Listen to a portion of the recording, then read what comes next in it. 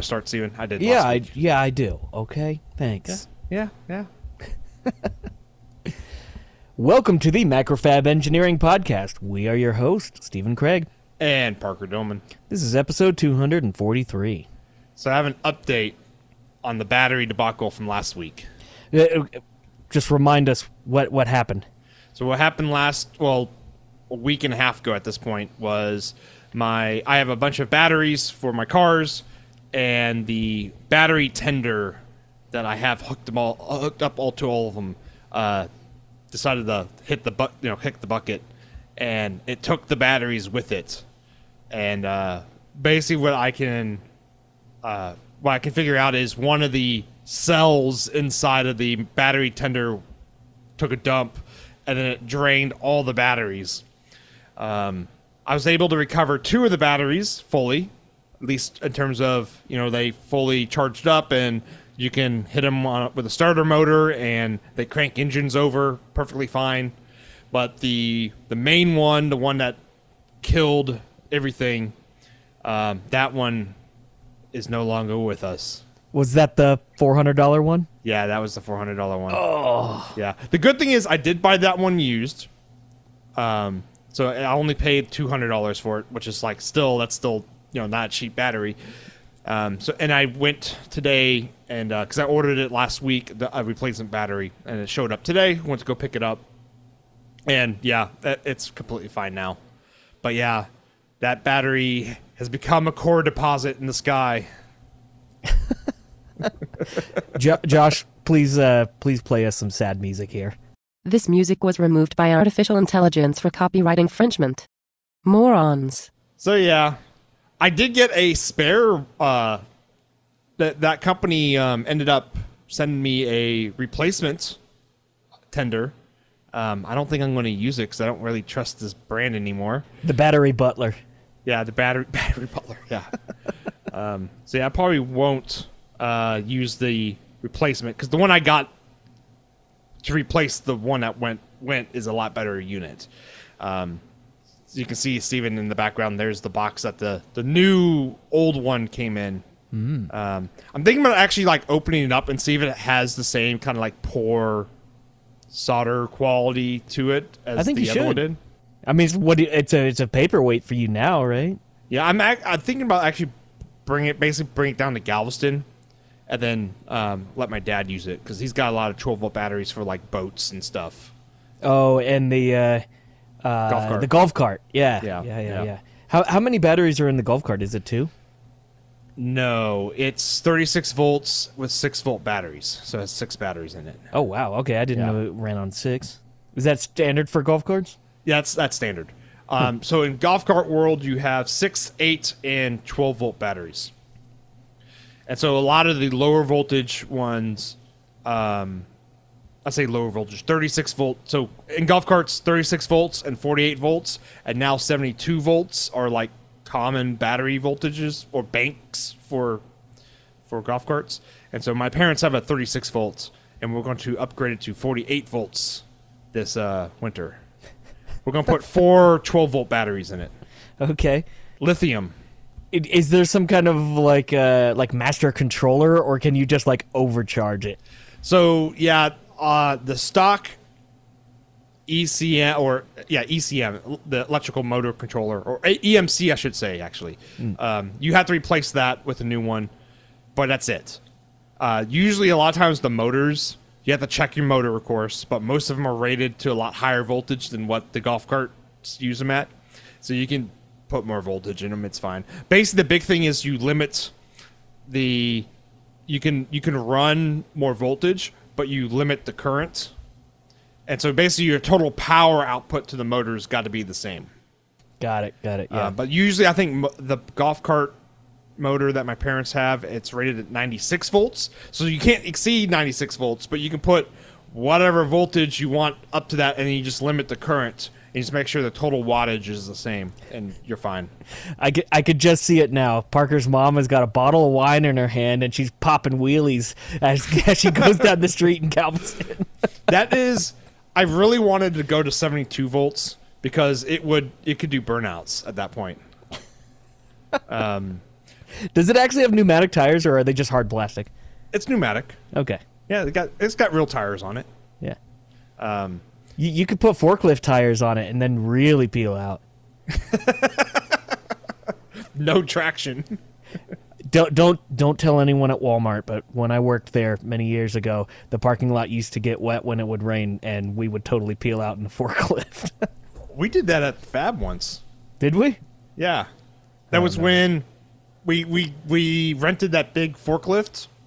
Oh, yeah, and everyone got to drive. Yeah, we all got to drive it in the back parking lot. Right. Don't tell the rental company. No. But, yeah, and then it rained that afternoon, and then we all drove it out there and did donuts. That's right. That's the biggest forklift I've ever driven. We had to get a Heller 1703 or what? Yeah, it was 1703, I think. We had to get something like that off of a flatbed, and it was just like how we're doing this. Well, but it's just that forklift was ginormous. Because I remember, oh man, getting the when we bought the Micronic, the first one, and this was at Old Fab. Oh yeah, this and was good. So it came on a flatbed truck. Yeah, and how that shop was set up is it was the floor was elevated above grade. And so you had a dock high loading dock, but you also had a ramp. Well, we couldn't go through the dock high because it was too wide. Yeah, the Micronic was too wide for it. Yeah, the Micronic box was too wide, and so it wouldn't fit through the bay doors. And so the only way was to basically back it up into the loading dock area, the ramp. But we couldn't do that because the place was built out with offices there. And so, like, you only had, 10 feet to turn whatever you got up in there. So you couldn't, put it on a trailer, so to speak, and back it in there. Yeah. Which was, what I would be so much easier. But anyways, so we got it off the flatbed and put it onto another flatbed truck that was smaller. But it was a flat tow truck. It was a flat tow truck because it had a tilting bed. Right. And so because we had to get it halfway up the ramp and then tilt the bed a bit, and then as we were backing it up, tilt the bed more and more because it was ceiling clearance, or there was some reason we had to do that. It was so ridiculous. But yeah, because we had ceiling clearance issues, and so you had to tilt the body, and then we got it all the way in, right? Yeah. And then we had another forklift in there that was definitely too small to pick this thing up. 100%. And because you would pick it up, because you had to have extensions on the forks, which are not supposed to use anyway. Yeah, OSHA does not look kindly upon fork extensions. Yeah, but so you had to have fork extensions on this forklift, and you picked it up, and they were bowed like crazy. And then we slowly backed that thing off, and then the truck would move. We had to lift this $200,000 pick and place machine that was brand new. We had to lift it almost to the maximum of the forklift, such that the flatbed truck could get out and tip its bed. And so I remember all of us are sitting there. Our butts are so puckered we could have cut steel with them. Everyone was just oh my God, are we going to drop this $200,000 pick and place machine? The next time we accepted a big crate like that, from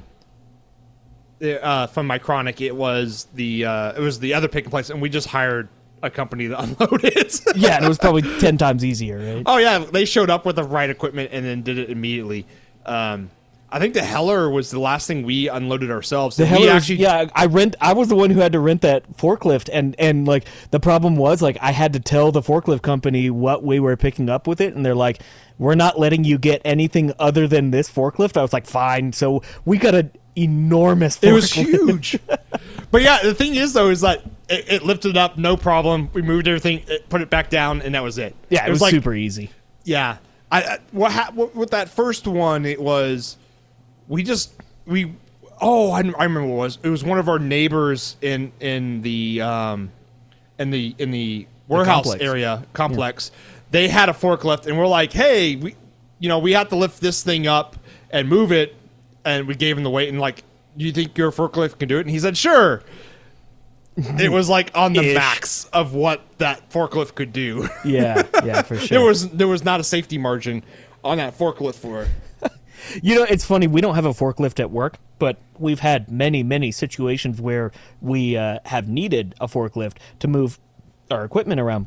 And we're so lucky because we have some neighbors, you know, a few buildings down that does have a forklift. I cannot tell you how many times I've walked over with a case of beer and been like, hey, can we get you to lift something real quick? And they're like, yeah, sure.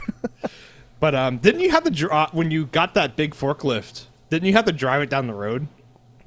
Or how did that get there? Actually, so they delivered that. They delivered that on a flatbed, you're right. And our shipping manager at the time was the only one. Well, I've driven a forklift plenty, but I was like, it's been a while, and he was the only one who had the most recent experience with driving a forklift. So it's like, this is all on you, champ. Luckily, he did it like no problem. Yeah, that was Colbert. No, that was Bob.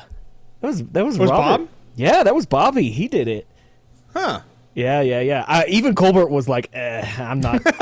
No. Yeah, those were good times. Yeah, renting heavy equipment's always a blast. Yeah. And it's funny, too, because like I rented that forklift, and I rented it for, I think, the minimum amount. Because we rented this forklift because we had to get one box off of one truck once.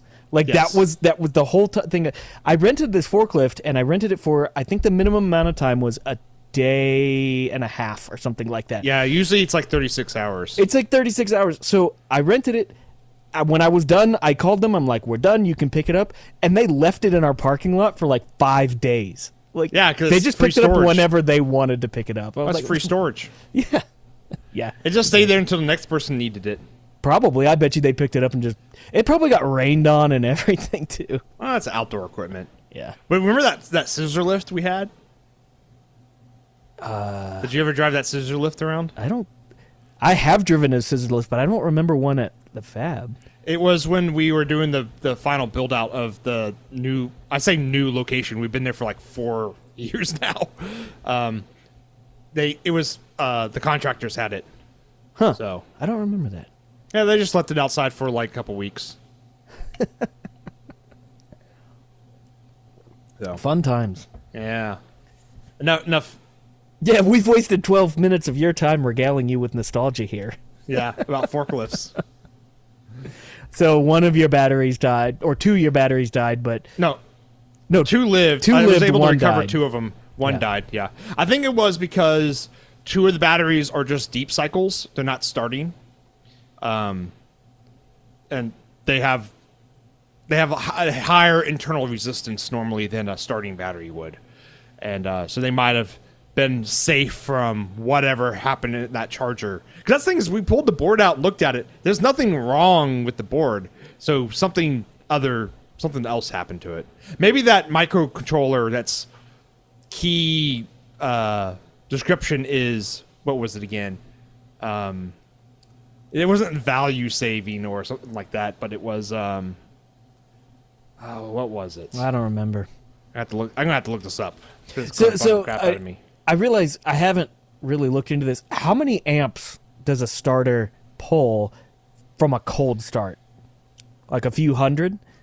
Yes, few hundred. Usually, like for a medium-sized V8 engine, the starters they're not rated at rotation. They have a stall rating. So if you stalled it, what it would pull, which is basically like your instantaneous, like when you click it, because it's initial. Well, if you stall it, it's just the resistance of the coils. Yeah, but they're rated at that amperage. It's because basically when you turn the key, it starts at stall and then moves. Right. So yeah, as soon as you turn the key, that's what it's drawing effectively. Yeah. But then there's a continuous when it's rotating, which is a lot less. But you have to get that hit, that amperage hit, and. For the wagon, which is an AMC 360 engine, which doesn't really matter. They're all about the same. It's 300 amps of stall. So you get basically a 300 amp instantaneous hit, and then it probably is like 90 to 100 to continually rotate it. Oh, yes, that's right. The microcontroller's key feature is cost effective. So I don't want to trust my new $350 battery to a cost-effective microcontroller to make sure it doesn't die again. So yeah, Fun. what have you been up to, Steven? Actually, so earlier today, was it today? I think it is. It was today. Yeah. Earlier today, someone on the Slack channel, RF Dave, posted a question that he posted it, and then I started thinking about it, and it was going through my head all day, and I was like, you know what? I want to talk about that on a podcast because I'm curious to know your opinion, and I feel like if we were doing a live cast this time, this would be a good conversation to have with people. So RF Dave posted this question: am I the only person who hates a schematic consisting of one connector, two ICs, 4 bypass caps, with all of the interconnects being done with net names and no interconnecting wires? I feel personally attacked. That's like my schematic. Well, here's the thing. Okay, you and I have talked about this topic multiple times, so this is nothing new for the podcast. But what I'm kind of curious about is, like, is there a standard, or what's the best way to do this? Because there's an easy way, and there's kind of a really shitty way to do it in terms of being able to read the schematic, but it's even easier because you don't have to type in net names. You could just spaghetti all the connectors together. But I'm kind of curious about this situation because I'm actually designing a board right now that has multiple connectors that connects different boards together, and even at different locations on different boards, it connects them together. And I have my way that I like to do it, and it's a kind of a hybrid between net names and wires at the same time. So I think I agree with RF Dave. Like, yeah, if there's a simple schematic where you can show the connector on the schematic as like one item, that's sort of the best way if you can get away with that, But I don't know. What are your thoughts on that part? So I draw mine with the connector is one part, like a symbol. Mm-hmm. It depends on how complicated it is, the board is, whether or not it's actually connected to things or it's just connected to nets. Yeah, I think there's not a standard at all with this. What you really have to do is, who's the schematic for?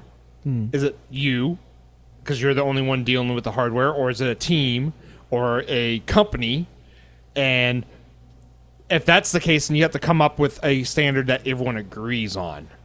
And there's a threshold, but the threshold's not like a touchdown line where like the ball just has to touch it and then you get a touchdown, right?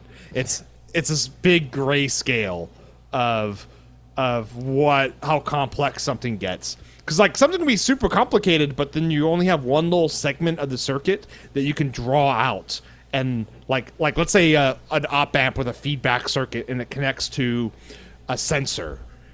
You can draw that all as one little thing, and when you look at it, you don't need net names, right? Because you can see the feedback loop and the bypass cap is there and all that good stuff. But then you go, okay, now I have this ginormous 800-pin FPGA that's also in the design that is connected to like 483 backplane connectors, right? Right. Or pins in a backplane connector. It's like even drawing out all those little lines wouldn't help you. Yeah, it doesn't make any sense, especially if you're the end result of, or if you're the person reading the schematic and all you get is a PDF where you can't like search by net names or click on a net name. Like, it's virtually worthless. You're sitting there with your finger trying to follow lines and stuff. Exactly. Yeah. So it's not like in the EDA tool when you can just like right click a net and then just get like, or in Eagle it's like you just hit show. Right. And then it highlights it as a different color. So you can easily see it on your screen and trace it. Because like even in super complicated things, drawing stuff out with the line or with the net line doesn't really help you. So it's you got to figure out where that scale is at, where whatever is complicated enough to where you have to switch over. And it might be the moment that line or that net line goes off the page to somewhere else, and so you would have to scroll in your schematic because so you use different pages for your schematics. Yeah, I use lots. And I know of a lot of pages. people do that. I don't, but I know a lot of people do that. So it could be if you have to go to a different page, then yes, you have to go to nets, right? You just have to. But for like me, I view it as if I have to pan somewhere else to see where a trace goes, that's pretty much it has to be a net now and a virtual trace, right? I don't know what's a good word for that. Yeah. That green or a net name. But yeah, Yeah, what connect I've started by doing, nets. but what I've started doing is I made in Eagle at least you can do it by net name where it just puts the name down, but you can also make it like a tag. So it draws a bounding box around the text, and so it looks like a test point flag. And so that makes it a lot easier to read that kind of stuff. Yeah. I guess I should post some schematic images of like simple stuff versus complex stuff I've done. But I've actually, when you started working at Macrofab ages and ages ago, I started doing my schematics more like you because you complained about how shitty mine were. And yes, they I were didn't shitty. say shitty. They were shitty. No. They were hard to follow. They were hard to follow. That's not necessarily shitty. Yeah, that's shitty. Yeah, actually, it's interesting. So at WMD, we've talked about this a handful of times. In fact, we were talking about this today because we're training up some new people in terms of doing electronic diagnostics, and some of our legacy products, stuff designed 6-7 years ago, were done where there were no net names. Every connection has a connection, and so if you look at it, you pull it up, and it's zoomed way far out, and there's just wires going everywhere, and Spaghetti. that's just how the designer did it at that time. And there's actually, I wouldn't necessarily say there's anything wrong with doing it that way. It's just, especially if you're the designer and you interface with it all the time and you're the only one interfacing with it most of the time, there's not necessarily something wrong with that, but it is a nice nod to other people as soon as other people have to start looking at it to group it. And so I've started doing two different things actually. So almost all of our products now are two boards. We have one board that interfaces with a panel, and we call that typically like our mechanical board, and that's where all of our potentiometers and jacks go. And then it has connectors that connect to another board, and that's our main board that has most of our SMT stuff on it. And so I've started drawing one page that on the right side of the page I have whatever my female connectors are, and then on a different schematic page on the left side I have all the male connectors that are that interface directly with that. And so one of, I can't remember which one off the top of my head, the male or the female connector is called JX and then the number. And then the female is JY and then the number. So if you see JX1 and JY1, that's the male and female that connect together. And JX2 and JY2 are the male and female that connect together for connector 1, 2, or however many connectors you have. And that's our interconnect boards. And those are on my schematics as sort of like defaults now, because they're always going to be there, because we're pretty much always do two board stack ups now. And then for those connectors, I'm doing net names for the most part, because in general, anyone who needs to see a schematic has access to EDA tools in our building. We're not making PDFs. If I were to do PDFs, I would probably handle it differently, because just like looking at pin 15 of this connector is this name, and then you have to search the schematic for, physically search pieces of paper for it, that's kind of garbage. So I would handle it differently if we didn't have access to digital schematics. Now one other thing that I've done recently is, instead of creating a schematic symbol for a connector, basically a rectangle with however many connections represents however many pins, I've actually created some connectors where each pin is its own symbol. It's so, like, say if I have a 10 6-pin connector. I'll have J1.1, J1.2, J1. All the way through, and then I can connect those pins wherever I want them to. And the way I kind of like that is because some of my analog circuits make a lot of sense to draw them in a certain way so you can see what the schematic is doing, but they don't make a lot of sense to be all lined up perfectly like a connector on a would connector. be. And so you get to choose. Do you want your analog side to look really pretty and look the way people think it should look, or do you want the connector to look really pretty? Well, in my opinion, I think the analog trumps in that way because it makes the analog circuit easier to read. And if you need to trace out the connector, which the only time you would need to trace it out is if there's like a diagnostic problem, and in that case, you're going to be digging a lot deeper into the schematic. So I feel like it's kind of a toss-up, whichever way works best in whatever situation. And you could do both. Really, Right. is you can draw your pins like that, and then you can make a virtual part that is what the connector is, right, in real life, the symbol, and then all the nets that are supposed to be connected to it. So you could technically have both, and that actually might be the best way to do that. Yeah, I think hybrid is. I think one of the most powerful tools in EDA world is the ability to use multi-section components. Instead of having to draw everything as one block with all of its pins, like being able to break them all out makes schematics so much easier to read, especially things like op amps. Like take a standard dual op amp package. You're going to have 2 op amp packages, and then you'll have 2 pins that represent positive and negative power.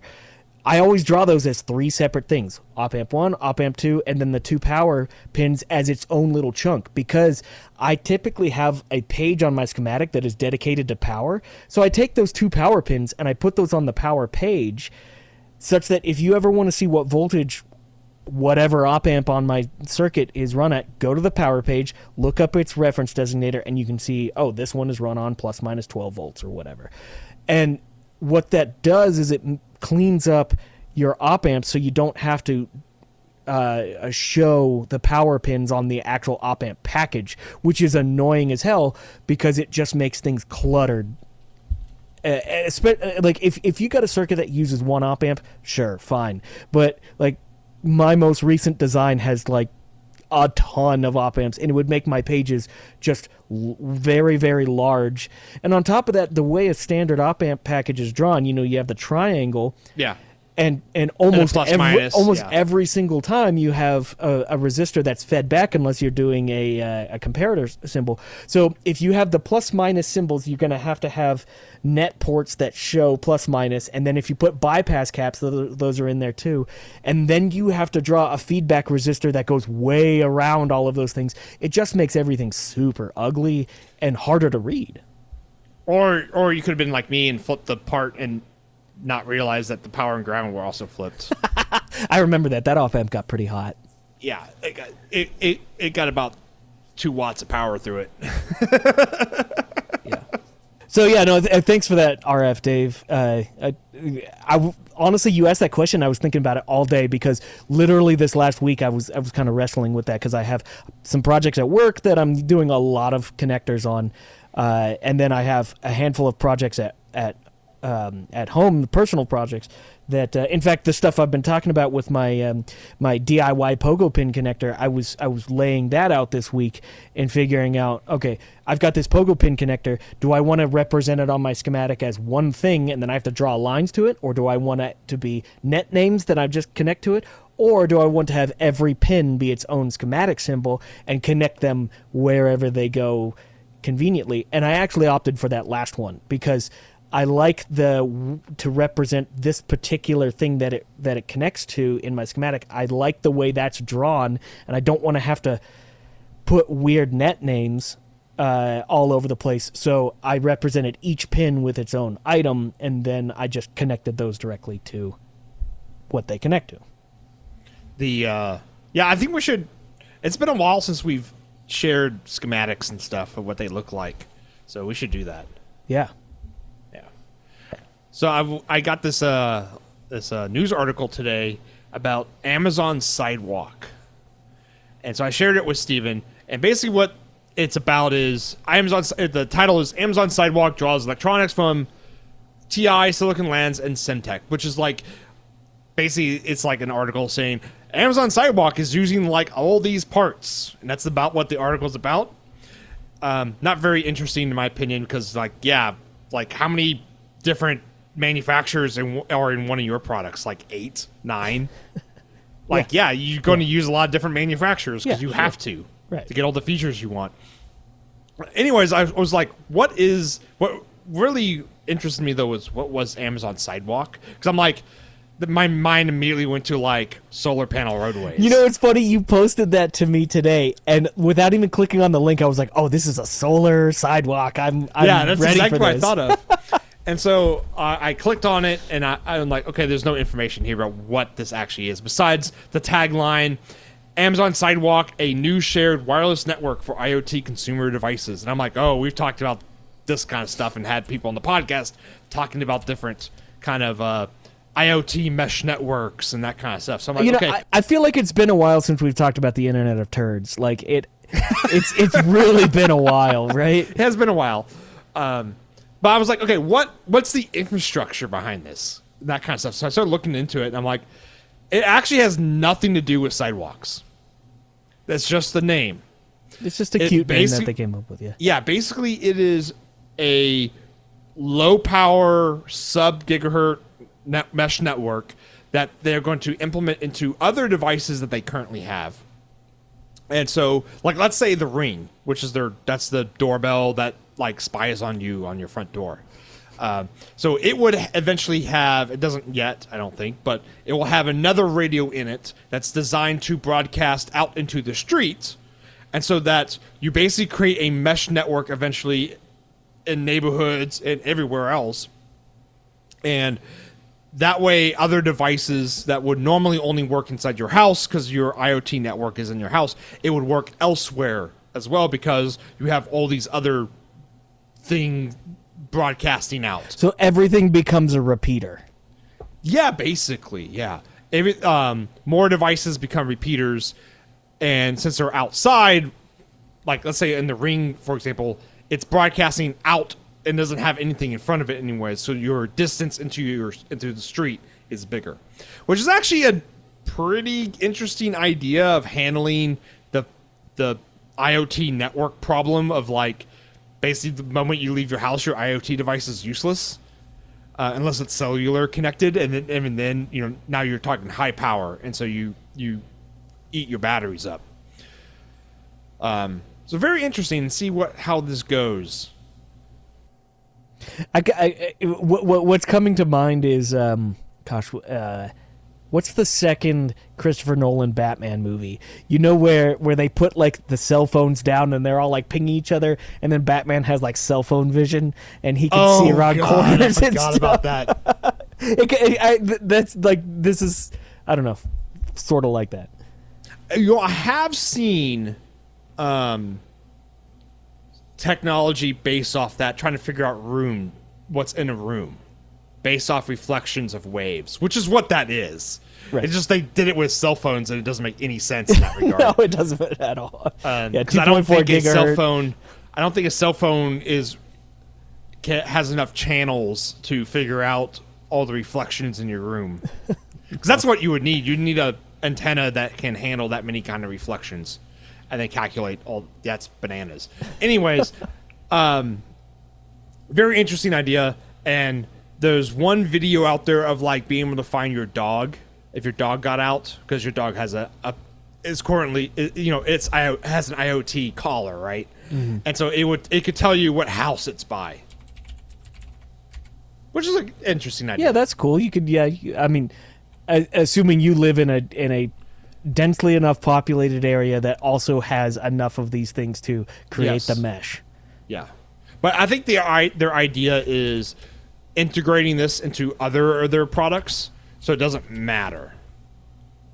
So, like, if you bought an Alexa, it would have this already. Right. Yeah. I mean, that's cool. Yeah, it's just an interesting idea that instead of building their own infrastructure, they're like, well, let's just toss it into every single consumer device already, and doesn't matter. Well, right. I guess the question really comes up, like, I don't know. It starts to bring up some concerns in my head where it's like, okay, you purchased this thing and you're expecting it to be purely for you, but now you are like servicing everyone else, and that's fine, but do you know you're doing that? And yeah, there was a big thing with Comcast / Xfinity where their boxes would broadcast because Xfinity's got a similar idea where you could, if you have Xfinity, you can find an Xfinity hotspot and just log into it. I think like AT&T does the same thing, and all those guys still all that do the same thing. But Xfinity was like, or / Comcast was like the first company to be like, oh yeah, let's put that on our home modems as well. And so like you actually have to go in onto the Xfinity website and opt out of it. That say, don't use my home box as a hotspot for your free Wi-Fi. Now, I don't think it counts against your broadband. Like it classifies the packets as something else. So like it doesn't, if you have a broadband cap or whatever, it doesn't affect you. But I don't know if Amazon is able to do that. But, it's just an interesting idea of, putting it, instead of trying to build out a network and then getting people to buy in on something like this, like, let's just put in everything we make no matter what. Yeah. It doesn't matter. I mean, it's a cool idea. Like I said, it just kind of brings up some concerns because like there's traffic going through your item then that you're not aware of and you didn't purchase it for that. So what kind of controls and safeties do you have? Who knows what kind of like weird communication is going through your Ring doorbell terminal, and then the FBI's hitting you up being like, we need to gather this information. God. You got a Bitcoin miner going through your Ring doorbell now. Yeah. There was something else I thought of, but I can't remember it anymore. Oh well. Cool.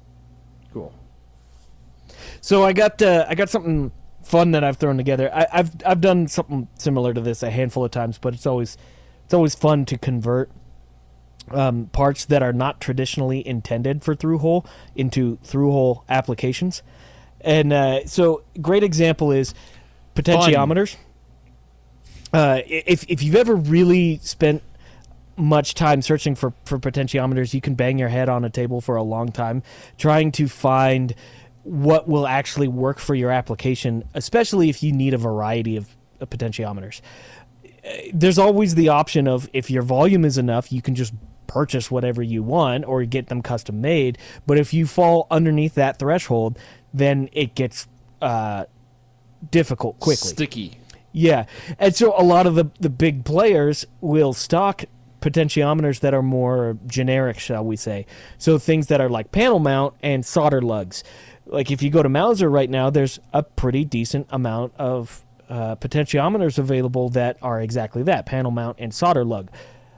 And if you want to get like the entire catalog of potentiometers, so all the values and all the tapers, then you're pretty much stuck with that style of connection, panel mount and solder lug, which sucks because that means soldering wires, which sucks because soldering wires. And labor. Yeah, lots and lots and lots of labor.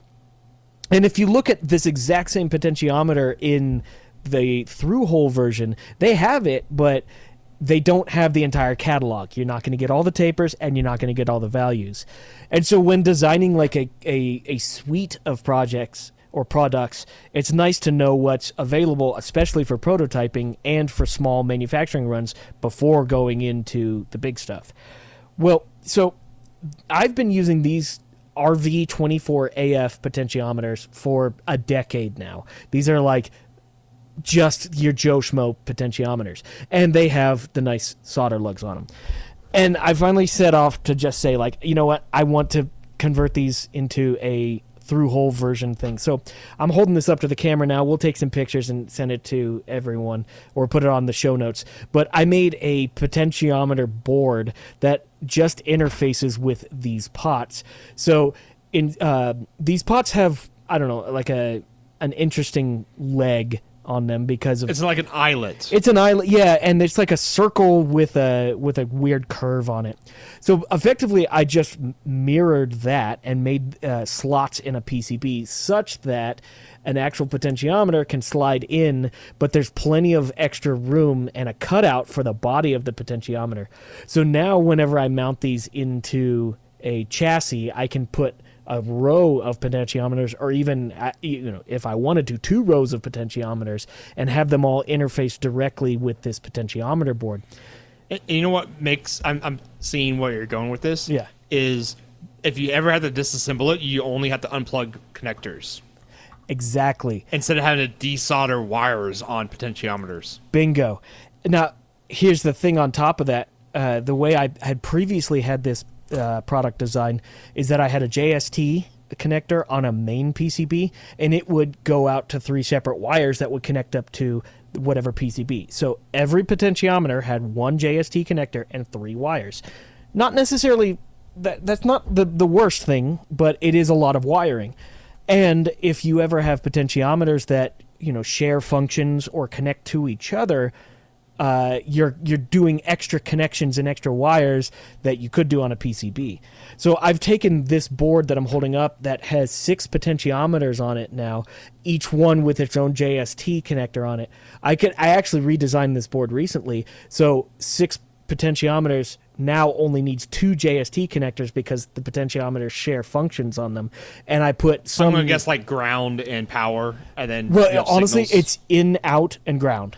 And all the pots do all their things on it, and I have a handful of passive components that go on there also. So it just makes wiring and everything so much easier. And now I don't have to worry about... I don't have to worry about, is this potentiometer going to be available? Well, I've got a board that just interfaces with your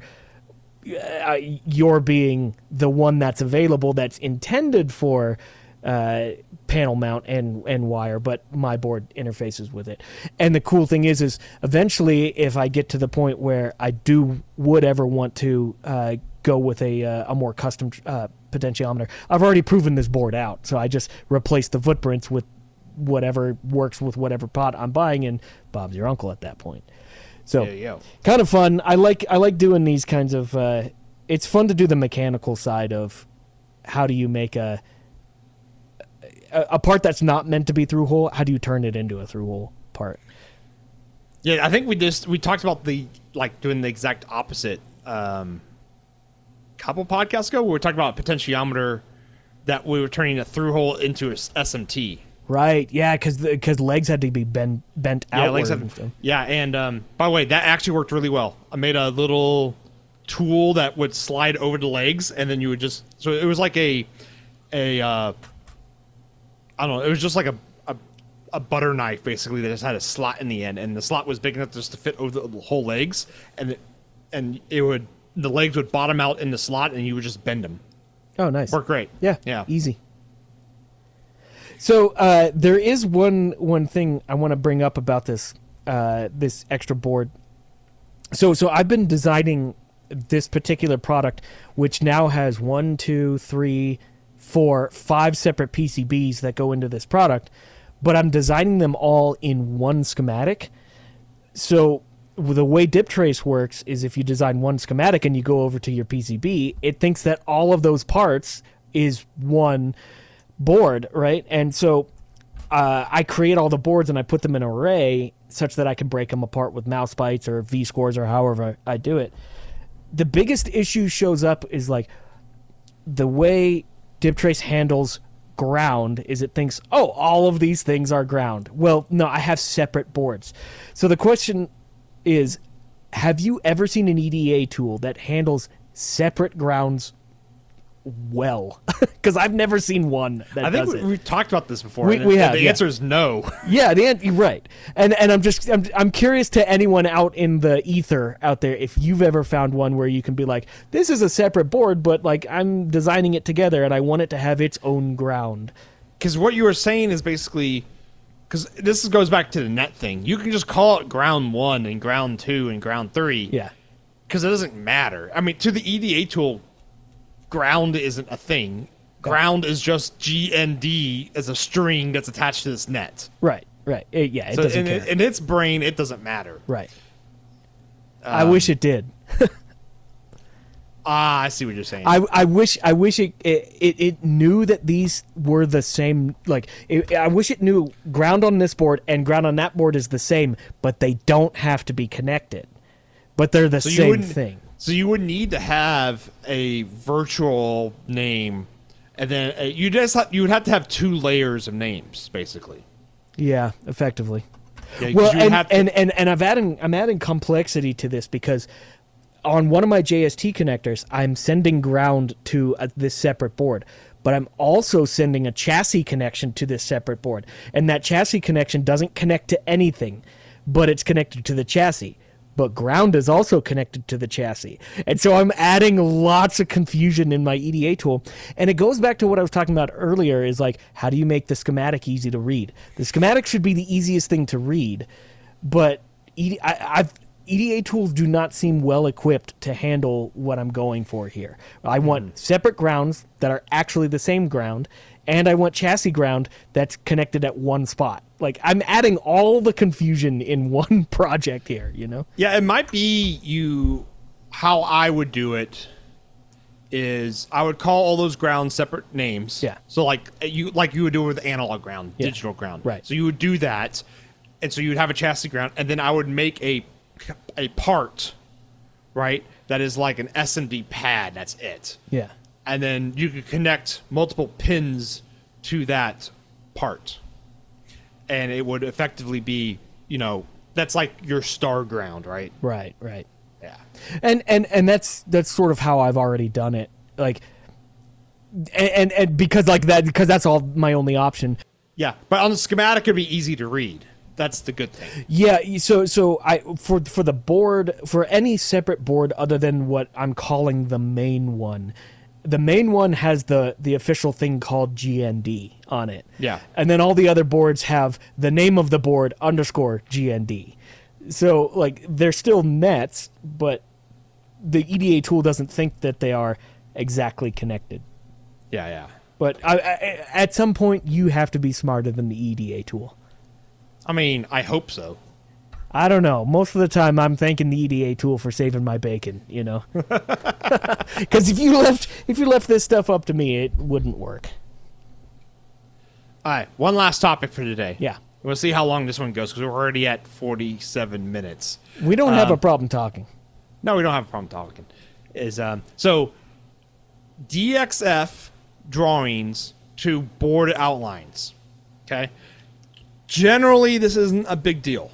But I've run into some DXF outputs from Adobe Illustrator, which is not a proper CAD tool.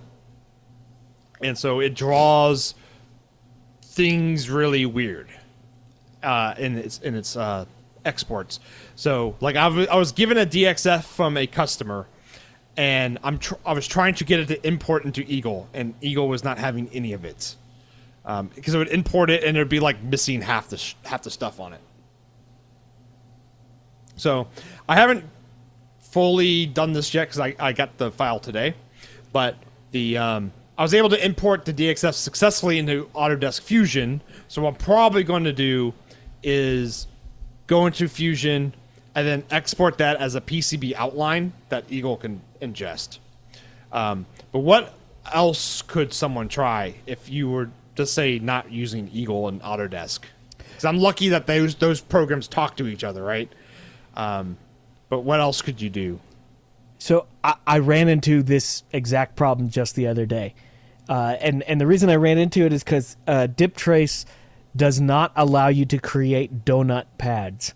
So a pad that is just a ring that has like a void in the middle. It has no problem making through-hole pads, but think of a donut SMD pad. So gotcha. I had to trick it. You want the annular ring, but not the hole. Exactly. So how do you create that? What I did was I actually created a DXF from CorelDRAW where I drew the donut. I brought that into Fusion 360, and then I used Fusion 360 to export a DXF from a DXF, and then DipTrace was fine with ingesting that. It's interesting because I've found that EDA tools tend to not be as happy with taking CAD from an art program.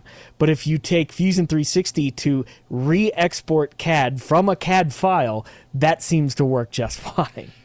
Because that's the same thing I'm having, is I'm trying to import from an art package DXF. So I bet you how art packages output arcs, because you were probably running into arcs issues. Because I can get straight lines in Eagle, but I can't get the arcs. So I'm going to bet you however art packages define arcs is not happy in a normal engineering CAD tool. And then Autodesk just has some magic under the hood that just can do it, right? Yeah, it gets both sides of the puzzle. Gets both. Yeah. Actually, we had a customer that had an unbelievably insane board. It was actually not very big. It was maybe like 3 inches by 2 inches, so not particularly large. But the board, if you turned it sideways, it looked like, how do I describe this? Like, if you're standing in front of the Notre Dame Cathedral, it looked like the profile of the cathedral, and the silkscreen was like this ridiculous silkscreen file. And it's funny because this board looks like a cathedral with like the steeples and all the Gothic art on it and stuff like that. And it was a power supply PCB that connected to a different board. Like this was incredible. Like most PCBs, if you look at them, they're rectangular or maybe they have some angles on them. If you looked at the board outline, let's say an average PCB might have between, say, 4 and 20 vertices or points on them, right? This guy's PCB had like 800 points on it. It looked really, really awesome, but it also sucked because he gave us that board and we had to put PCB rails on it such that it would fit onto our conveyor belt. And it was like, oh my God, I had to do it by hand. Like I had to go in and like edit points. Yeah, it was edit everything awful. yourself. But it looked really cool in the end of the day. You know, I think that was a DXF input. Yeah, I think that's going to wrap up this episode. So, I know we said last week we're going to try to stream this one, this episode. There is a hurricane in Houston right now, so I could not. Well, I guess I could have tried. We didn't really have any problems during this whole podcast, but I've been having internet issues all day, so I really didn't want to tempt fate. But if next week is nice and clean, we did test it. There's a little audio glitch we have to work out, but it seemed to work fine. So, we'll give it a shot next week. Hang tight. We'll actually do it sometime. Yes. This would have been a great episode for it, too, because of how many board design stuff we did. Well, please topics. Talk about that stuff in Slack. And know that if you put stuff in Slack, it might end up on the podcast because you put it on there and then I think about it all day long. No, it's not if. It's when. It's likely. Yeah, it's actually quite likely. So you might get called out on the podcast. Yeah. So that was the MacFab Engineering Podcast. We're your hosts, Parker Dolman. And Stephen Craig. Later, everyone. Take it easy.